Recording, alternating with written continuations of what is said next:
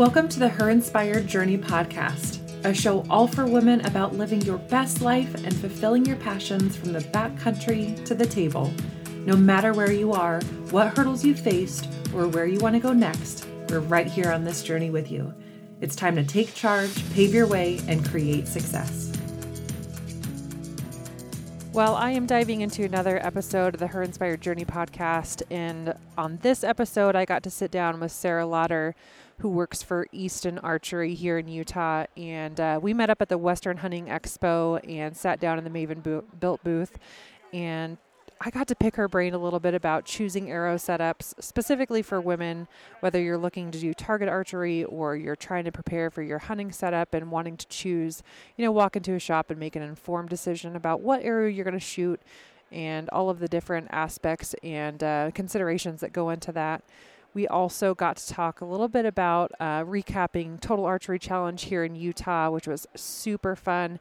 It's coming up again this summer and just such a fun shoot, whether you're wanting to really test your physical abilities for, upcoming fall hunts, or you're just wanting to shoot in different scenarios. Total Archery Challenge is such a good time and highly recommended for anybody who, like I said, just wants to get out, be amongst friends and other outdoorsmen and test the angles, test the shots, anything from a couple yards to, 120. You can definitely kind of hone in your game and prepare yourself for hunting season. But it was really cool because we're right now at the Salt Lake City ISE show.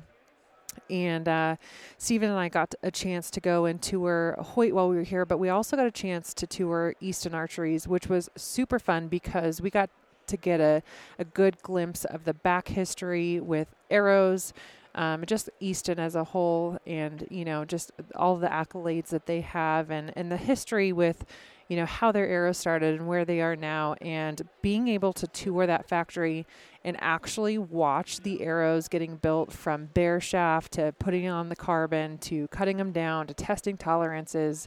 And the whole production of that was really awesome.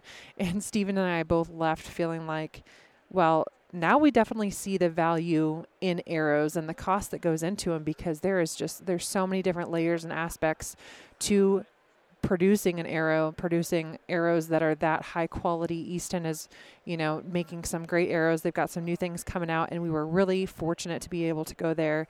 And on today's episode with Sarah Lauder, we do talk about why choosing a good arrow is super important. I hope that you enjoy today's show.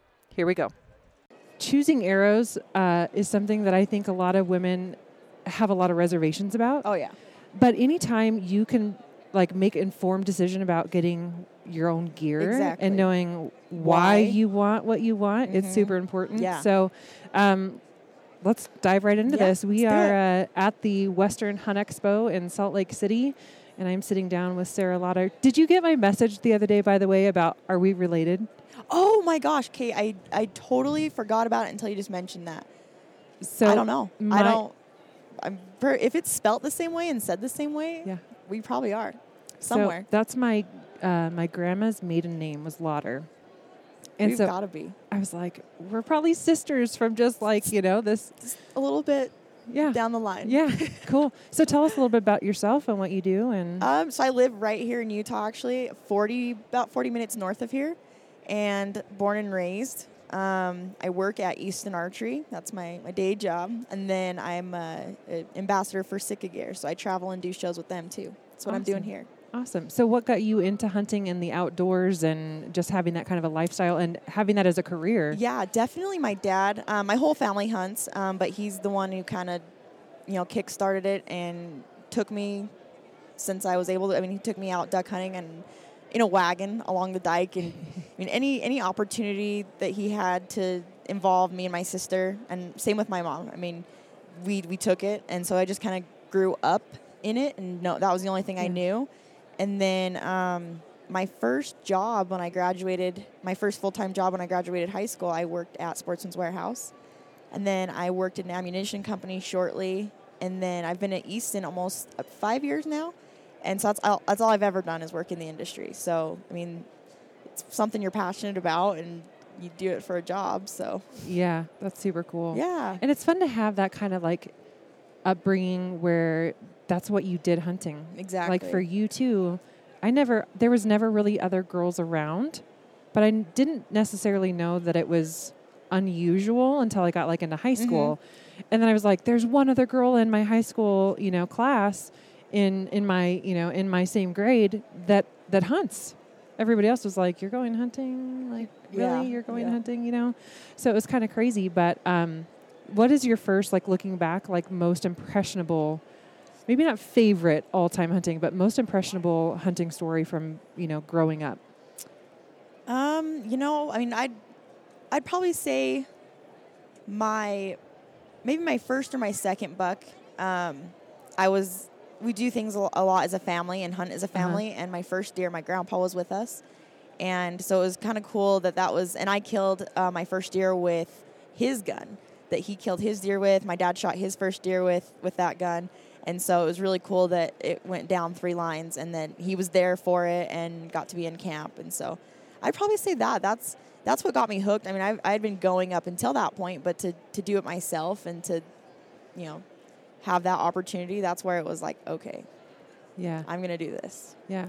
It's like that first touch of success, it's like you may grow up being around it and participating in hunts and, tagging along with your dad, but like the moment you pull the trigger and the end result is that first harvest. I remember I was like, I'm a hunter. Like now I actually am a hunter, And then dinner, my mom will pull a pack of, used to pull a pack of steaks out of the freezer and have my name on it, that was my deer. And it was just like even at such a young age, it was like fulfilling. I'm feeding my family. Yeah. I've been hooked the whole time. That's what I grew up, but that was what really just threw it home for me. Was it like unusual? Did you way back, receive any kind of backlash or, people talking negative or like, why are you out there hunting with your dad? Was there any of that? I really don't remember anything like that because where I'm from, it's kind of a more rural area. I mean, that's the norm. I mean, that's just, there's a lot of that. And my teachers, actually, all my teachers had my picture with my deer. My second buck, I shot a really nice big 4-point, and I was like a little celebrity at school. All my teachers had my picture in their classrooms, and so I cannot remember anybody that was not on board. Yeah. Which is super cool. Yeah, that's really awesome.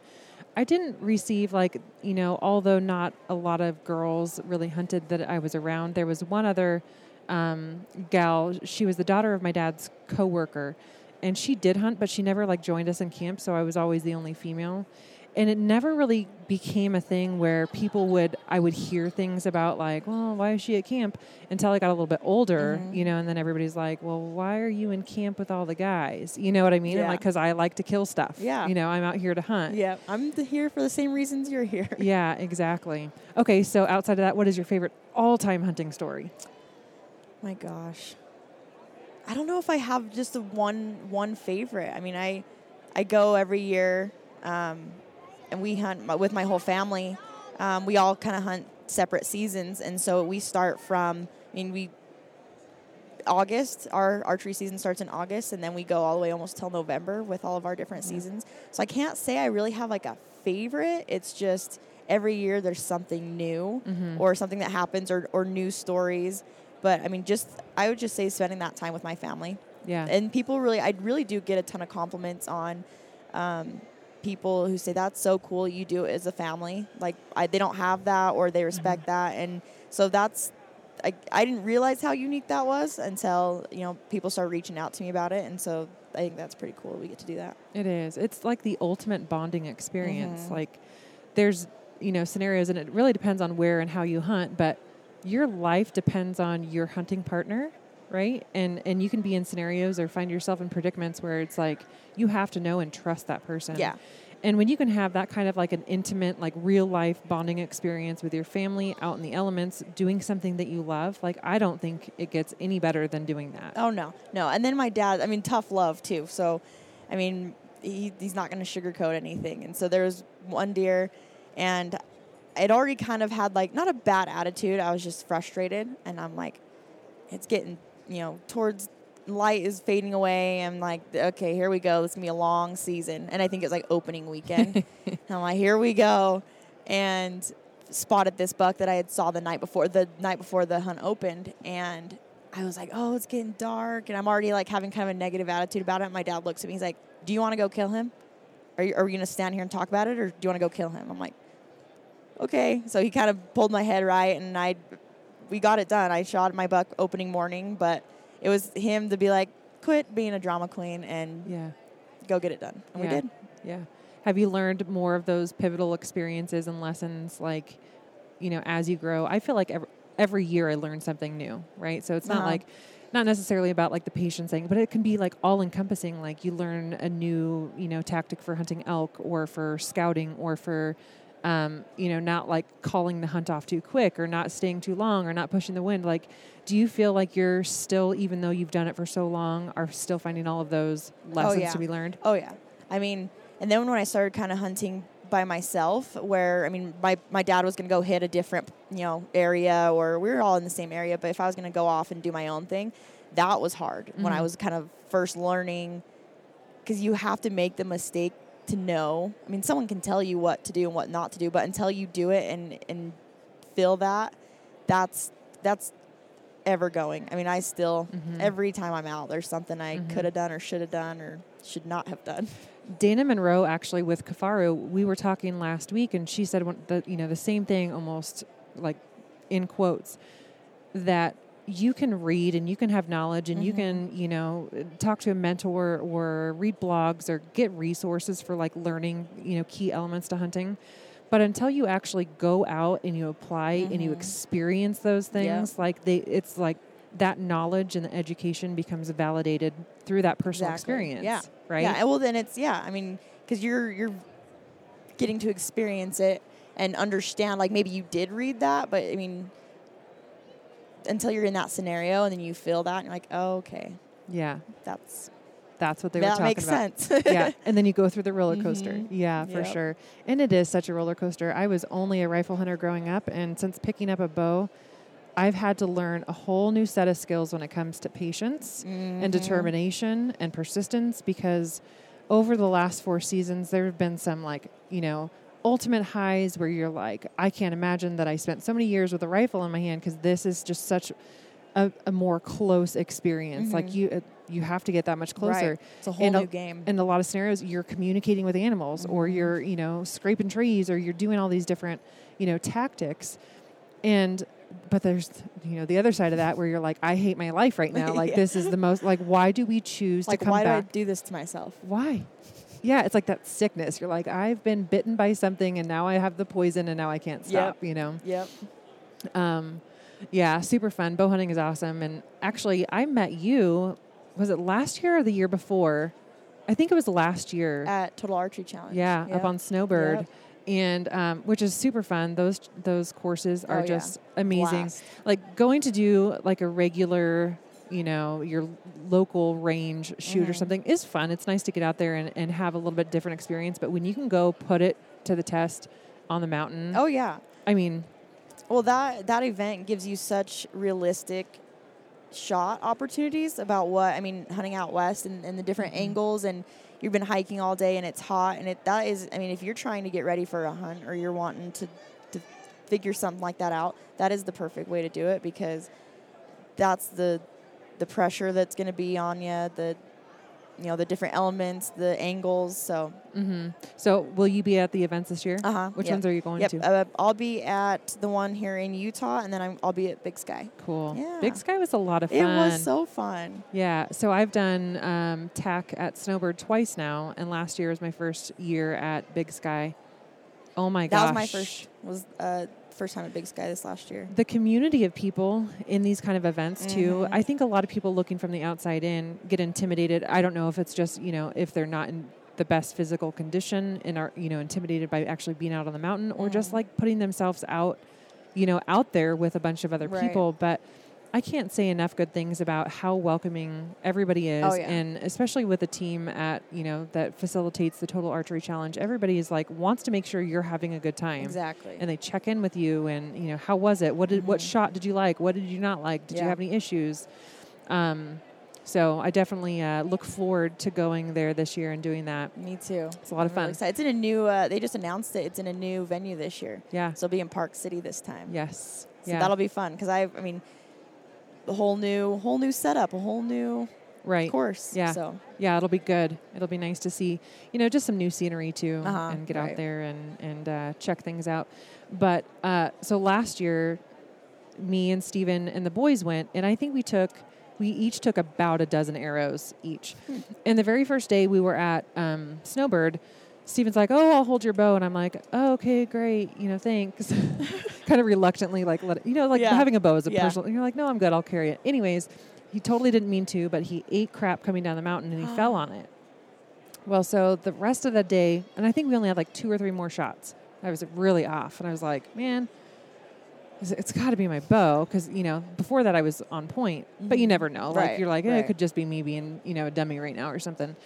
And so the next day we went out and we shot a course, and I think I lost 8 or 10 of my arrows. Oh shoot! I was so freaking off. I was like, and then it's like at first you're kind of annoyed, and then you get like frustrated, and then you're like pissed off, and you're just like, now you're like trying to prove a point, like, okay, I'm doing everything exactly the same, and you're squeezing and it releases, and then it doesn't hit the mark, and you're like, what the hell am I doing differently? Yeah, and then you get in your own head. Oh yeah, and so then you think, okay, maybe I'm in my own head because everything's off, and so I'm doing something. Anyway, so that the next day I took my bow into Brian Cook with Humphreys Archery, and my release was jacked up. My my third axis and second axis was off on my sight, and it was just like all cattywampus. So we retuned it and put a new rest on it and all these things. And but so anyways, I went through a lot of arrows, and so did the boys. I mean, we're just, that's one of the things about this is the arrows pile up, right? Yep. But it kind of got me thinking a little bit more about like why I shoot the arrow. I shoot the Easton Axis 400. I've shot it since literally my first arrow. It's always been a really high quality. They're always very, they're very tunable arrows, super tunable. Oh yeah, yeah. And they're always like, I never feel like when I buy a dozen, there's like always the bad ones in the bunch, right? They're always very consistent arrows, which I really like.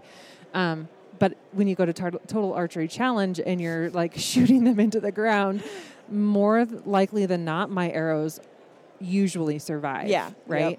Yep.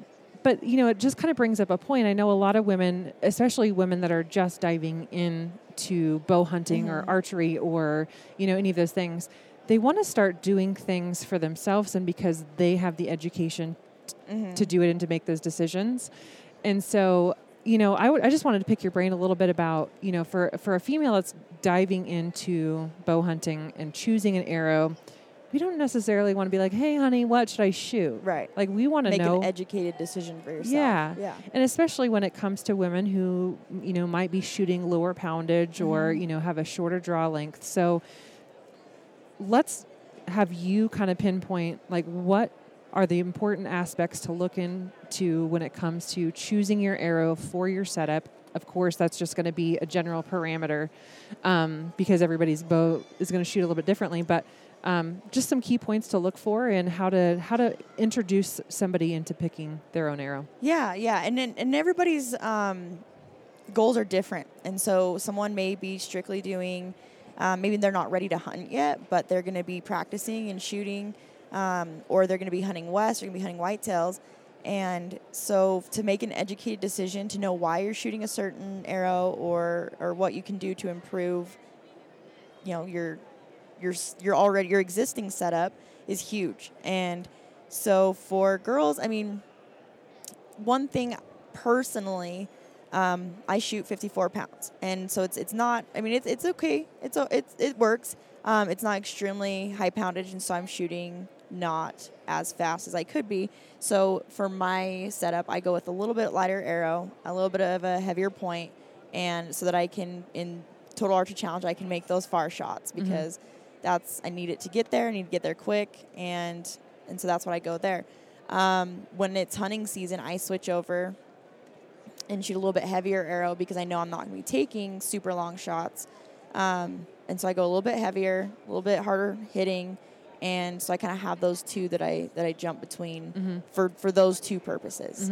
So before we go any further, kind of outline why that's important. Obviously, you can think about that. The heavier something is, the shorter amount of effective range you're going to have, and the ability to have that distance. Right. But with a lighter arrow, you're obviously going to be able to shoot farther. But why in a hunting scenario is that so important? So why it's not necessary to be able to shoot. I mean, personally, there's people that have you're comfortable taking a shot out to a certain distance. So for me, I would rather have a heavier arrow that I don't need to worry about the distance, that when it makes that impact, that it's going to be a heavy, hard-hitting arrow than, because my goals have now changed from 3D or, target shooting to, an animal. And so it's very important to kind of know. And then with that, what we call it kinetic energy. And so when that arrow hits, the animal, it's going to pack a punch, and that's what you want. That's what you want to help drive that energy through your target so that it's, a lethal shot. Right. Exactly. And, I think for me, maybe I'm just a little bit more aware of it now, but people are talking a lot more about shooting a heavier setup. It seems like for a long time, people were really focusing on shooting lighter, right? So that they could use the speed that bow was creating so that they could shoot farther. But now that there's a lot more, people are talking about it, Aaron Snyder, Dr. Ed Ashby, they're talking about that front of center in your arrow having a heavier hitting, heavier all around setup. Right. And really all that equates to is when that finally hits that animal, it's bringing so much more momentum and kinetic energy with it, right? Yep. Which is important, and that leads a lot to the recovery of your animal. Right. I've been shooting a lighter setup, and last year never found my buck. The shot was good. The placement, he jumped forward as I shot, and so my shot was a little bit farther back. It still should have been a lethal shot, but I never found him, never could recover him.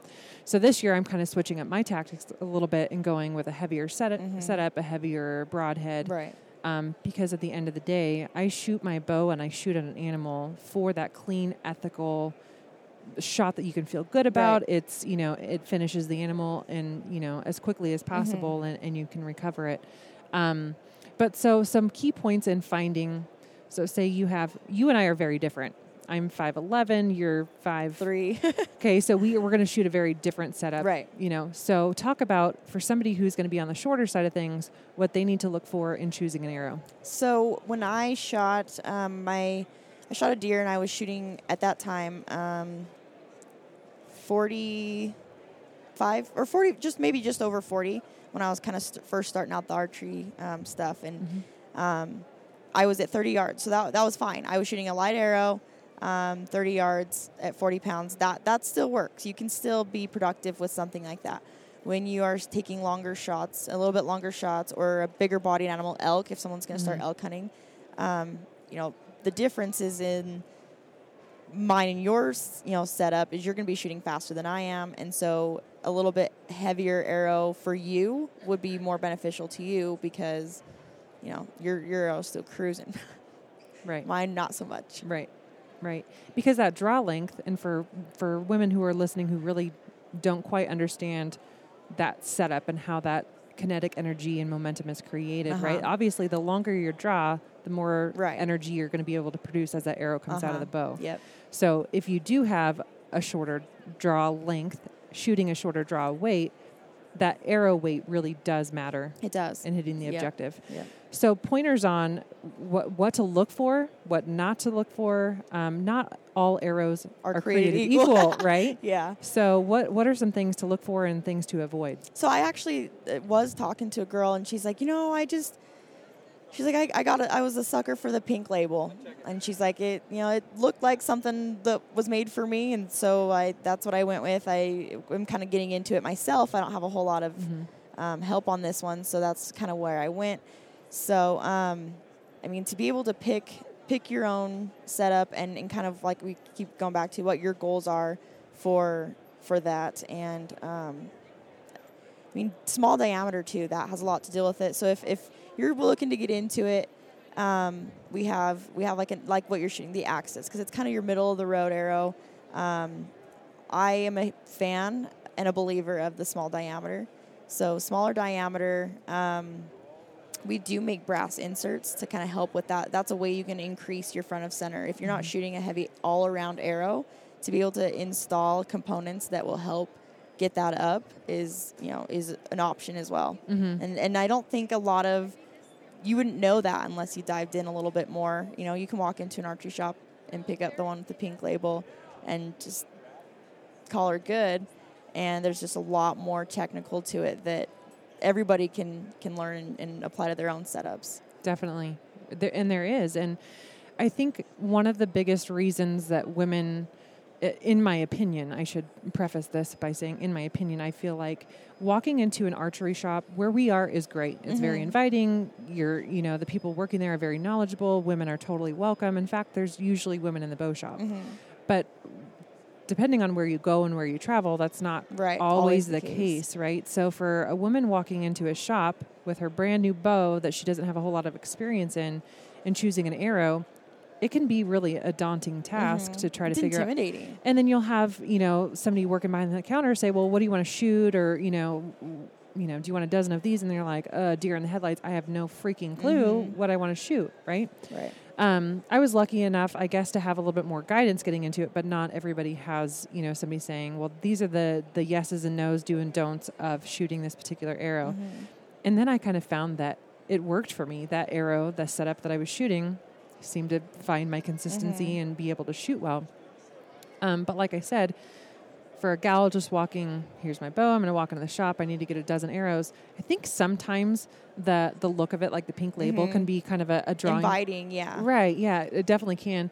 But also for me, I know one of the biggest factors when considering, like, do I want to switch arrows, especially last year when I started shooting with a mouth tab. I'm like, I'm going to be blowing arrows up left and right. So, maybe I want to consider shooting something that is at a lower price point or, something like that. So there's so many different considerations into, where somebody's going to have this starting place with choosing an arrow or even choosing a bow or choosing the components or, learning about front of center and if they want to shoot something with an insert in it.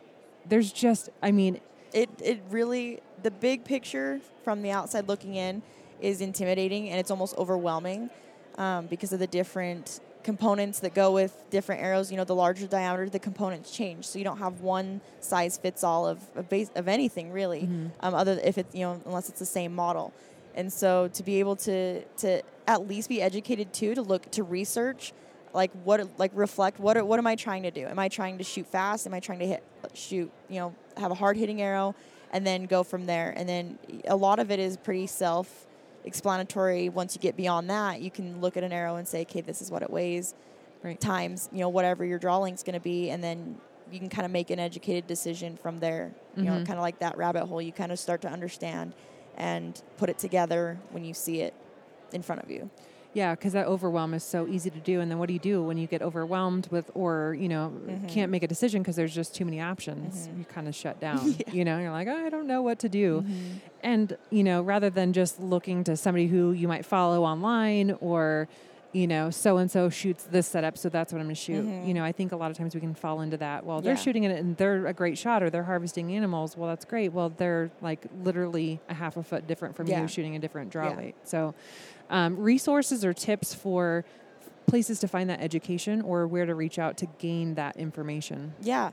We have tech support, so we can take phone calls and emails, and we do have a lot of people write in and want to just understand, or maybe they have a specific question. So you can always call in or email into Easton. I can always answer questions. I do have a lot of people that reach out, on a more personal side of things, like instead of going into the archery shop and maybe trying to learn, I kind of have that background. Since that's where I work, I have that background of what to shoot and why. Which is good to have. Yeah. Tools in the pocket are good. Education is truly power. And if you can, even if you just pre-educate yourself before you walk in there, I think it's a lot more comfortable of a situation to then go in there and follow through. I agree. So The other thing, I don't know about you, but growing up hunting, I was like, we have old grainy old photos, you know, or whatever. And I'm like, oh my God, what was I wearing? Yes. Holy. Yes. So I had my dad's hand-me-down, or if I got lucky, he would take me to the Army surplus store and I'd get some old hand-me-downs, you know, that were like falling off and wearing some like old ratty sweatshirt or whatever. Did you have that same experience growing up and just kind of being in whatever? Yeah. And it didn't, like, looking back, I see the pictures and I'm like, wow, okay, you know, it worked. It was fine. And then now knowing what you know and the changing, and I camo clashed so hard back then. I mean, I didn't care. It was, these are my pants. This is my, you know, the rest of my top, my jackets. And sometimes they may be different patterns. Yeah. But at that time, I guess I didn't care and didn't matter. And thank God technology came around Yeah. and, you know, companies Thank goodness. started caring about women being functional and comfortable. Oh, yeah. You know, Function because, is key. I mean, yeah, we went forever being able to hunt in hand-me-downs or, you know, clothes that were too big or falling off, or you had to wear a belt and they were all cinched up, so you weren't necessarily comfortable. But I think as you get older, at least in my scenario, maybe in yours, as you get older, you start hunting harder and longer and in different scenarios and crappier conditions. And that's when it gets really important to be dry, comfortable, warm, you know, being able to go out there and not have your Exactly. because your pants are too baggy. Yeah. You know? Well, when you're younger, you're usually just kind of go maybe on the weekends when you're out of school, and so it's not as important to be. I mean, those pants will last you the season, a couple weekends. You know, it won't be a big deal. And then when you get older and start taking time off on your own and going, like you said, longer and harder, and you need the gear that can assist. Oh yeah, definitely. And be functional, because there's a lot of camo out there and good companies that have, you know, decent camo, but functionality almost seems to be like, you know, a little bit lower on the important level, right? As opposed to, does it fit and does it have a female shape, or does it, you know, is it cute? Or does it have a pink ribbon on? Pink you know, logo, right? stitching. And which those don't help you kill anything, you know, so if you don't mind, talk a little bit about the Sitka women's line and kind of the evolution of, you know, that becoming a thing and something that Sitka's done a really good job at listening to the needs of women and going, we want to make sure that you're comfortable out there, because if you're, you know, a lot of times women are being introduced by their partners or their boyfriends or a significant other. And so getting out there, if that first few times isn't a comfortable scenario or she's miserably cold, probably not going to keep her coming back for more. Right. So if you don't mind just talking a little bit about the Sitka women's line, the evolution of that, and really their mission with helping women be comfortable hunting. Yeah. I mean, and our bodies, women's bodies are just different. They just are, and it doesn't always work to just wear the men's clothing, and that's what I did. I had a full system of everything men's before, you know, they launched the women's line, and it's just, they nailed it. I mean, the fit, the sizing, the function, like we were talking about, it helps us stay in the field longer. You're more productive if you can spend more time comfortably in the field. That is usually leads into being more productive, more successful. You know, get the most out of a hunt, rather than like, okay, I'm cold, I'm wet, I'm not doing this. Well, and two, being in that scenario, like, this is the moment of opportunity, but I'm so freaking cold that outside of having adrenaline and being excited about this possible shot opportunity, I'm shivering to death, right? Cold muscles don't do well when you're archery shooter, you know, so being able to make sure that you're regulating body temperature, not just staying warm, not getting too hot. You know, there's definitely technology. There's so much, I mean, that I didn't understand back then of why you wore certain things, and there's so much more technology now of why you're wearing something and what different elements change that. Why, if it's hot or if it's cold, there's different reasons for different pieces that, you know, assist with that. Yeah. So what are your favorite pieces? Oh my gosh. In the line? My favorite piece would probably be the Timberline pant. That is the most versatile. I can wear it in early season, late season. That's my favorite. A lot of the other gals like to wear, I guess the guys say over the Timberline, they like the Ascent pant because it's super light for early season. and I just wear my Timberline early season, late season. So that's probably my favorite. And then probably my core, my mid-weight hoodie. Mm-hmm. That's if a I good had, one. if I could choose, if I only could take two things with me, those would be the two things. Yeah, like on a deserted island. Yeah, those- on a deserted island, and my net gator. Those are as long as I have my net gator. That's a game changer. Oh yeah, that net gator is awesome. Yeah, you don't want to end up in the tree stand without that. Yeah. That's for sure. It's almost like that little comfort place where I can like, all right, I'm good. You know, I can be cold in other places, but if you can keep all this warm around your face and your neck, it's definitely a game changer. Yeah, there's a lot of thoughtful designs that went into that gear. Not only the women's designs, but I mean everything. There's a reason. There's a function for everything. Mm-hmm. So talk a little bit more about that, like how because I know that when they first started, there was a couple pieces, right? And they more or less did a lot of research and development, especially, in developing something that's going to fit us appropriately. Right. And then it kind of got refined as things do, right? You put something out and then you kind of get feedback, which is something I feel like Sitka does so well, is really assesses the needs and the feedback coming in from ladies using it in the field. Mm-hmm. So talk about a little, bit of those revisions and the new product line for 2019. Yeah. And a lot of stuff, they actually just came out with the waterfowl, ladies waterfowl line, so that'll be awesome. And like you said, they take something and they listen. They're like, okay, you guys are the ones out there doing this. You're the one out there putting it to work. What bothered you? What could be better? And making kind of, and it may seem so small. I mean, like, for instance, moving a pocket to a different location, or changing the zipper, or, I mean, they came out with a beanie that had a ponytail hole in the back, because then it just little things like that fit for us, and it has a function for all that. What else? Came out some solid Timberline pants. I feel like that's a lot more of where, I don't want to say the trend, but you're seeing a lot more hunters hunting in solids, like whether that's solid tops or bottoms or both. What is your opinion on hunting in solids? I'm for it. I think it's great. I mean, I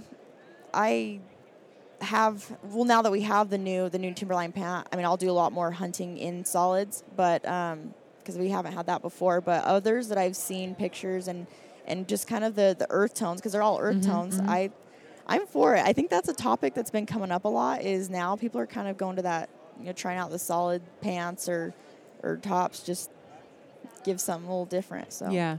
Well, and it's nice too, because I don't know, I just think it gives a little bit more variety for people out there, and depending on what you're hunting, what species, what your terrain's like, you just now have more options, right? And having a few more items in the arsenal, right? Which is really cool, right? Yeah. Okay, so I know you get with it. Like you hunt hard. I try. I do try. Well, how do you prepare for it? Because I know everybody does it a little bit differently. Do you kind of like start changing things up as you get closer to season? Do you implement different, lifting techniques, or is there? So my family, we go camping and start getting in around May, and we are so north of here, and we are landlocked by thousands and thousands and thousands of acres of public land, and so all summer we're setting up trail cameras and hiking in and out to get the pictures and if we're going to set up a tree stand or doing this or that. So I really can't say I have I don't go to the gym as often as I probably should, but running that all summer long is getting used to that, on the go and the heat and the hiking. That I say that really does help get me in shape. And then also the Total Archery Challenges, that was a confidence boost like no other, to just get out and hike and exercise and get ready for what's coming in the next couple months. So I mean, we just are going from May till our season opens in August, so just nonstop active, and that usually does it. Practice how you play. Yeah, because we're in the same country that we're hunting in, so if we're running cameras and doing all that and kind of getting used to it. Have you ever had a season where you're like, probably at the beginning of the season where you're like, crap, I am not. Yeah. This is gonna be rough. Yep. I'm gonna have to work for it. Yep. I think it was probably this last season, and I I mean, I hunted a lot. I hiked a lot. I missed 2 weekends in the mountains. This hole's from May to November, and I thought I had it. I thought I was going to be in the best shape, and for whatever reason, I just wasn't. Yeah. And so our first hike of the morning, and I was like, oh man, this is going to be a long season. But I mean, it only lasted. That was only a couple days, maybe 2 weekends, and then we got back into gear. All of a sudden, your body's like, oh, okay. Yeah. I remember what we're doing now. Yeah. What's happening? Yeah. Well, then, because it changes. I mean, when you're running cameras and stuff, you don't have a whole lot of gear with you. You keep a backpack with all your gear in it, or if you're hauling tree stands. But then when you're hunting and you got your bow, and you're got a jacket on, so it just changes the type of work that you're doing. It does. And then you're thinking a little bit more about your steps and where you're going and how you're going Trying about to stay it. quiet. Yeah. Yeah. So it does. It definitely does change it. I've had those seasons where, you kind of get, I don't know about complacent, but you're not necessarily driven by some big lofty goal. So you're maybe kind of just going through the motions, and then all of a sudden you get to season and you're, finding yourself running after some animal or trying to get to the top, from the bottom of this basin, and you're like, wow, this is the wrong place to have this eye opener right now, that I am not in the shape that I want to be in. I kind of had a little bit of that last year after going through my hip surgery, and I was laid up after having my hysterectomy, and then I had my hip surgery literally right after that. It was like 2 weeks or 4 weeks or something after that. So I went into the season. They even told me, I don't know if you're really going to be able to hunt this year. And I'm like, you don't know me very well. Yeah. Come hell or high water, I'll find a way to do it. And so when we went to Idaho for our first hunt was in Idaho. And so we go at home, I'm at 500 feet of elevation. And we started and base camped at 7,500. So your body's like, hey, girl. Yeah, what's up? Yeah, I'm going to make you really work for it this year. But it's one of those things where I think if you have a pretty good fitness base, right, you can get in there, and it can suck for, a couple days, and you can have that acclimation period. But then all of a sudden you're like, I got this. I'm going to just grind through it. Yeah. But with that said, there is definitely an importance of making sure that wherever you go, whatever you hunt, your body is ready for that. Right. You're not just going to go out and wing it. I don't think successful hunters can repeat that happening. Right. If they're going out there and they're struggling to keep their composure, they're struggling to get up the mountain, they're so incredibly sore from not being able to recover, right? Because your body's not used to having that element. Yeah. So yeah, and I kind of switched. So we have an extended season that opens up on the Wasatch Front, and it is really different terrain than where I'm used to hunting. And so this year I was like, oh, I need to get up there and go see if I can find some deer. And that is what kicked my butt, is because I had to wear ice cleats. It was later in the season. It was more vertical than where I'm used to. So it wasn't necessarily that I was out of shape. It was a whole new terrain that I was not used to hiking or used to at all. So that's what kicked my butt. Yeah. It's like, oh, here's Humble. It's coming in right now, coming in hot. You're right. So what do you have planned for this year for hunts? I'm going to end up with all my general tags. I've got 13 deer points for Utah. And so where the unit I'm putting in for, it'll probably take me another 5 or 6 years, maybe more. So I'm not holding my breath on that one. So I'll have a general deer tag and archery and elk tag. And then I'm working on a couple things with some friends. We're going to try to do some antelope hunts or some out-of-state hunts. So fun. Yeah. And you did an Axis I did. hunt. Yeah. Tell me a little bit about that. So last year at Total Archery Challenge, a fellow Sitka ambassador, we were just talking and chatting.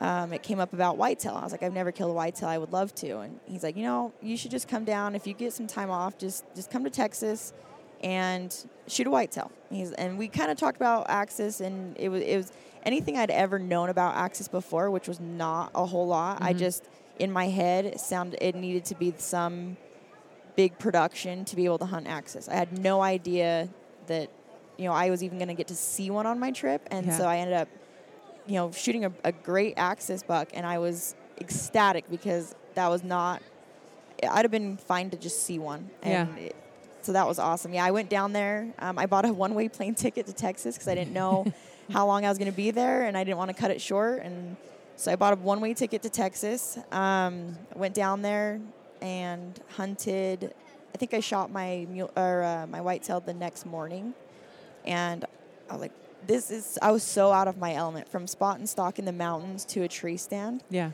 And being quiet and the angles, and that was a culture shock to me. But then I was like, this is pretty fun.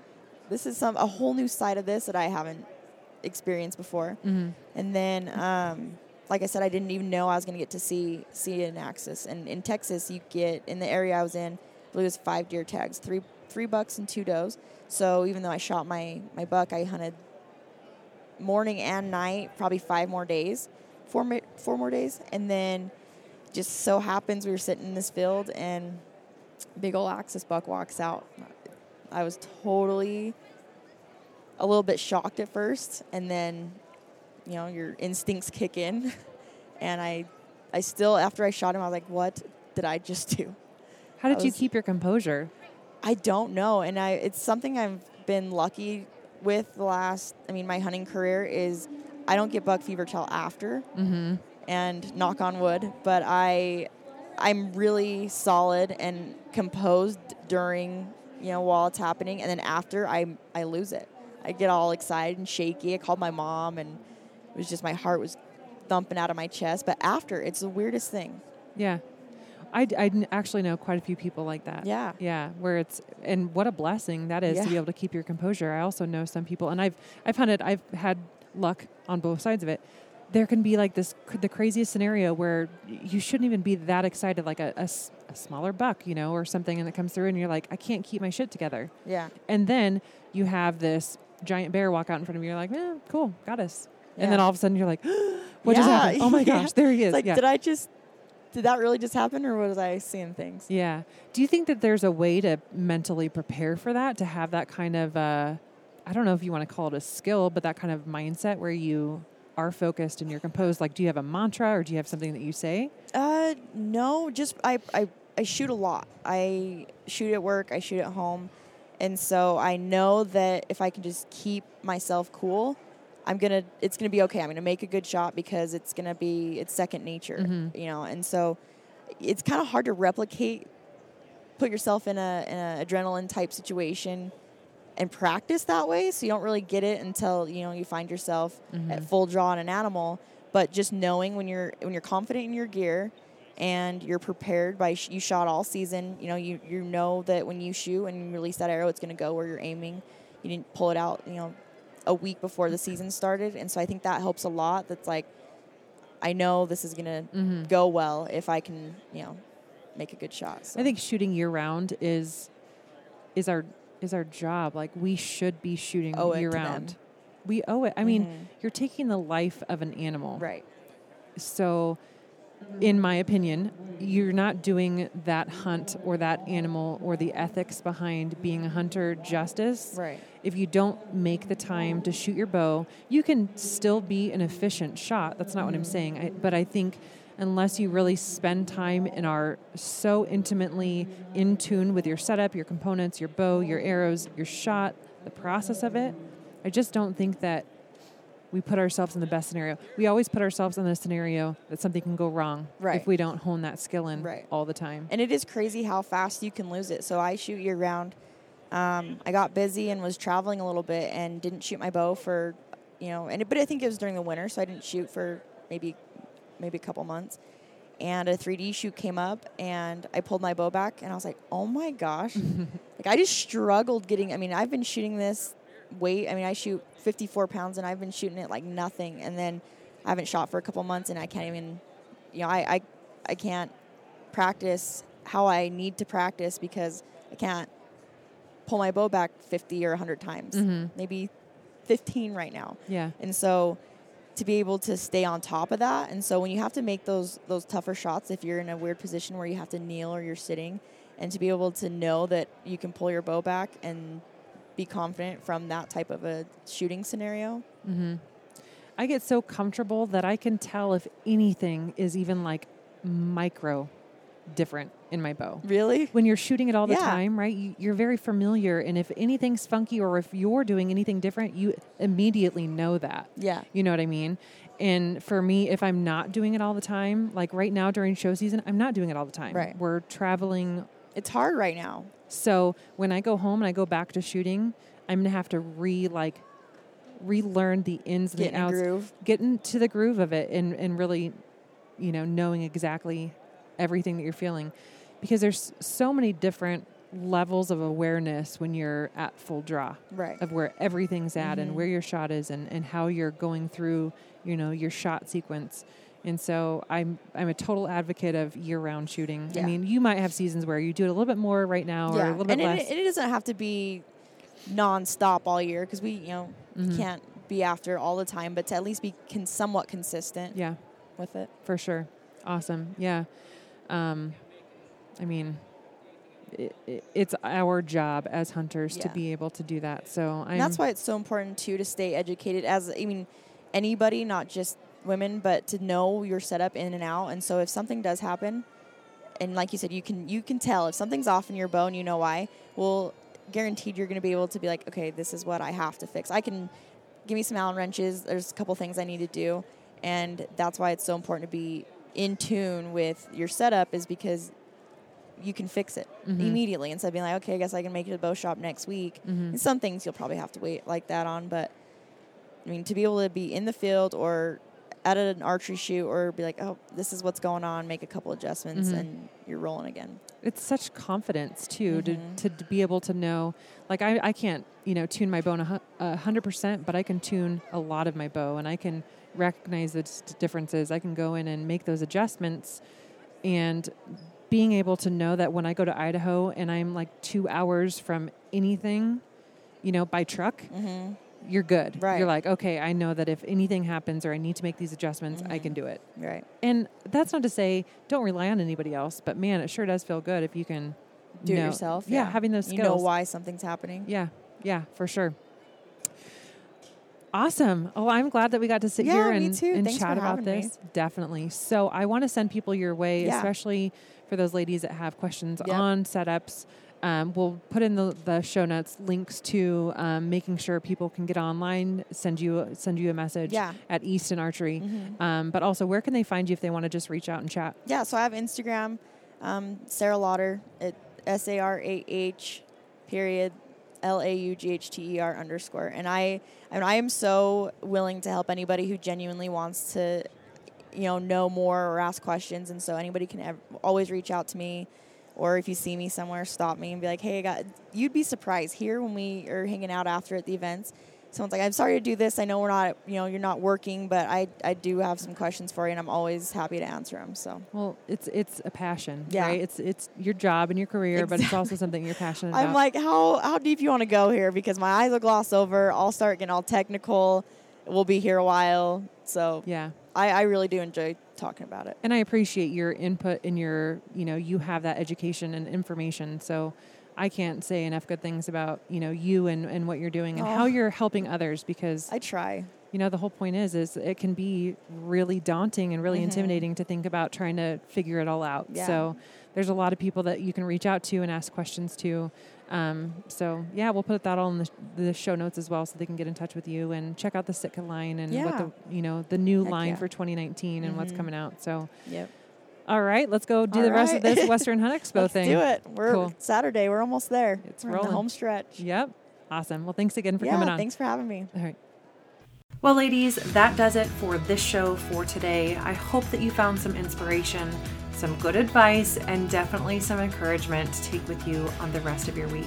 I'm already looking forward to coming back next week and giving you some more insight, some inspiration, and some tips on how to navigate your best life. Please be sure to hit the subscribe button and leave a review. Your feedback is so important to me. I would love to know the questions that you have, any topics or ideas, and your feedback. You are so valuable to me, and I really appreciate you taking the time to leave the review and subscribe to the show.